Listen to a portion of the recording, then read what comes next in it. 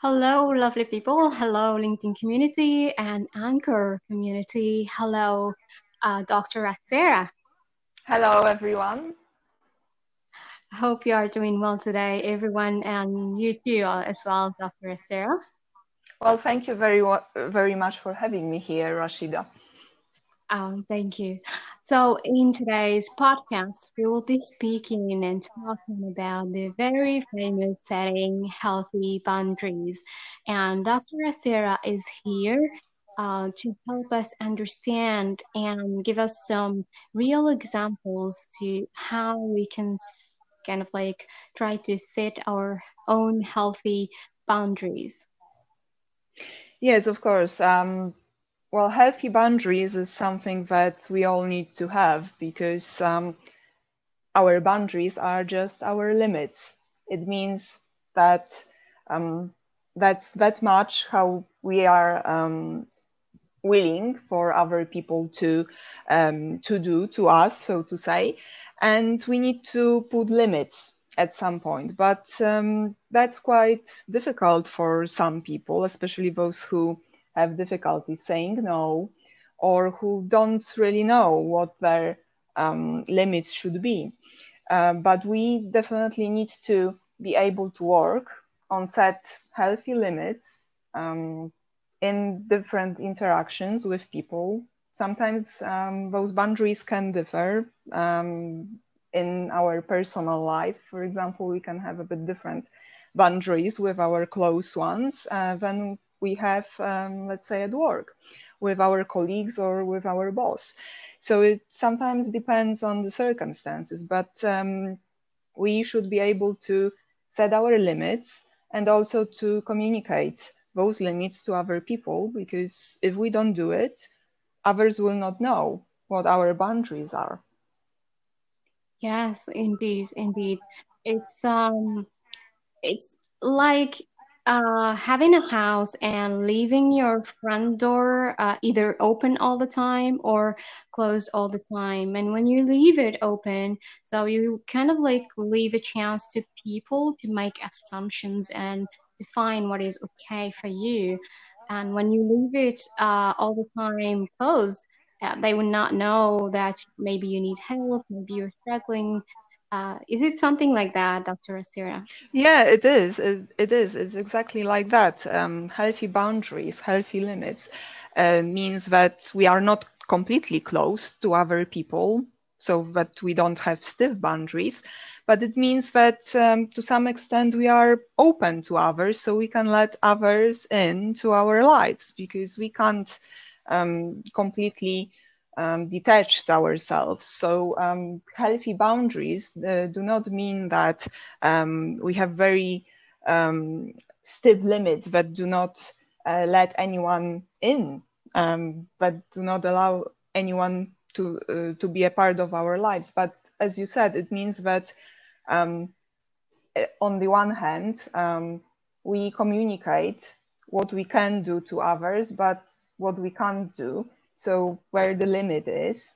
But on the other side of the continuum, we also have to communicate to others if we have any needs, because other people will not know whether we need any help from them, as you said, or what do we expect from them. Making assumptions about boundaries is never good, because what happens is that if you don't communicate your boundaries, if you don't set them, um, that means that other people will not know where the limits are, and they will try to trespass sometimes your boundaries, and they will expect you to do something that you are not ready to do, you are not comfortable with, or sometimes they may even expect you to trespass your own boundaries, which is even worse, because, well, that can be done by manipulation, sometimes by some sort of emotional blackmail. And that's why we need to know where our limits are, and we need to be able to defend our boundaries. Yeah, absolutely right. And it also touches every aspect of our lives, I feel like. You know, it's like for example, if we do not communicate at work, for example, who can touch us physically, or interact with us, Yes, and who, definitely. so people will make assumptions, and this is your personal space. So I think we need to be able to communicate who can like touch you, enter your office, for example, or your room, or touch your personal things, for example. Hmm. Yeah, definitely. It's our physical body is one aspect of our boundaries. Of course, we need to feel comfortable with our people around. And for example, you mentioned about touching private parts. Well, that's something that, of course, we don't let just anyone to do. So it's very important to set boundaries about our physical aspect about our physical body, but it's as important to be able to set boundaries, um, like regarding our, let's say, mental or emotional side of us, because that's the same thing. We Mhm. don't, for example, want to be abused or bullied or being shouted at by someone. That's also about setting boundaries and communicating that this is something that we don't want to experience and that we don't feel comfortable with. Mm-hmm. Yeah, indeed, indeed. I, I think it's like a map.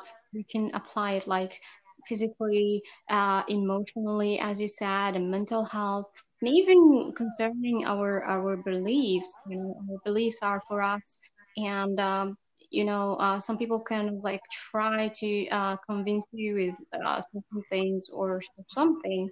Yeah, So. exactly. That is when people try to um, perhaps use some coercive behavior and try to make you do something that you don't want. That's about them trespassing your boundaries too.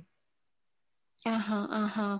And it's also like um kind of like communicating or clearly and in a gentle way, like if someone asks you, or let's say assume that they can do something, we can just say, I'm sorry, I cannot do this, but that's what I can do.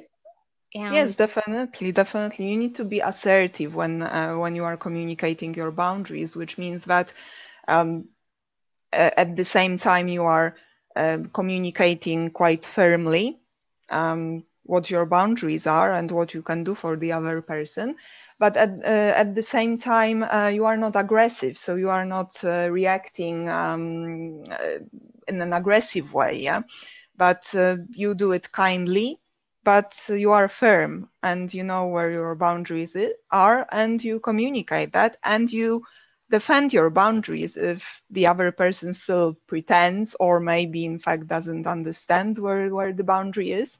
You defend your boundaries, you say no, and there are different techniques for defending boundaries too, of course. That's another topic, but yeah, this is exactly what you need to do. uh-huh, uh-huh. I feel like people who really struggle with boundaries can even write down or draw a sort of map and see what are the areas where they need to start to work on. For example, as you said, is it regarding the mental health, the emotional one, or the physical one?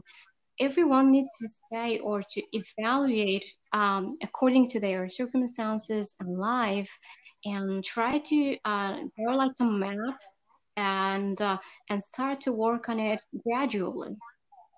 Yeah, of course, there are different types of boundaries. There are physical boundaries, which are about your body. There are mental boundaries, which are about, for example, your opinions or about your convictions, about, the right that you have to express them as long as they do not offend other people.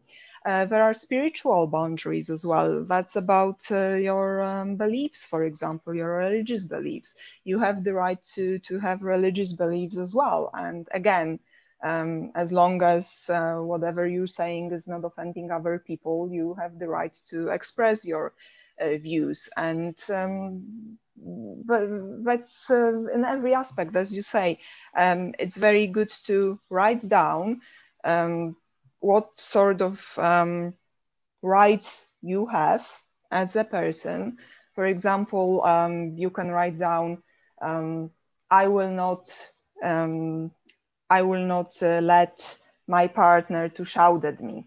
That's one of the boundaries, for example, in a relationship that you can establish, and then you have to communicate your partner that this behavior is something that you cannot accept. You don't want to be shouted, and then if it happens at some point, you have to remind your partner about your boundaries, and you have to defend your boundaries.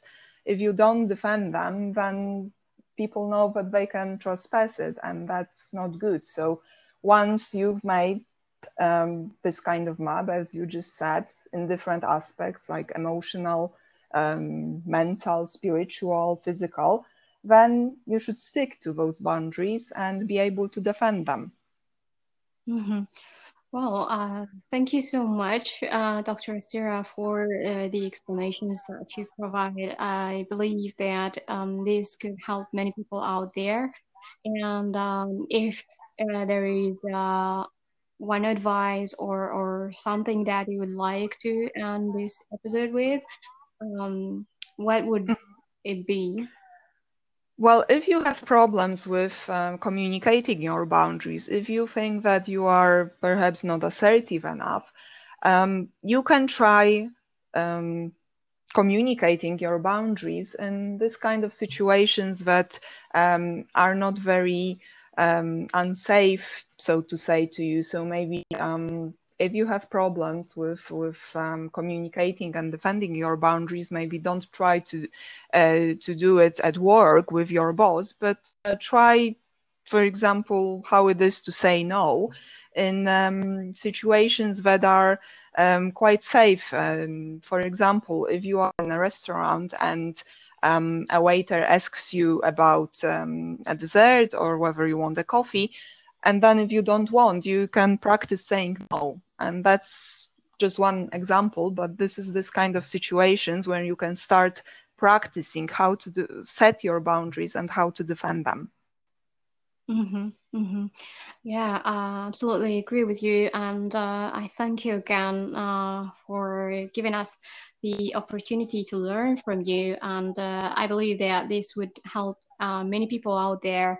And if they could apply, as you said, gradually in certain simple and easy situations and just start building from there. Exactly.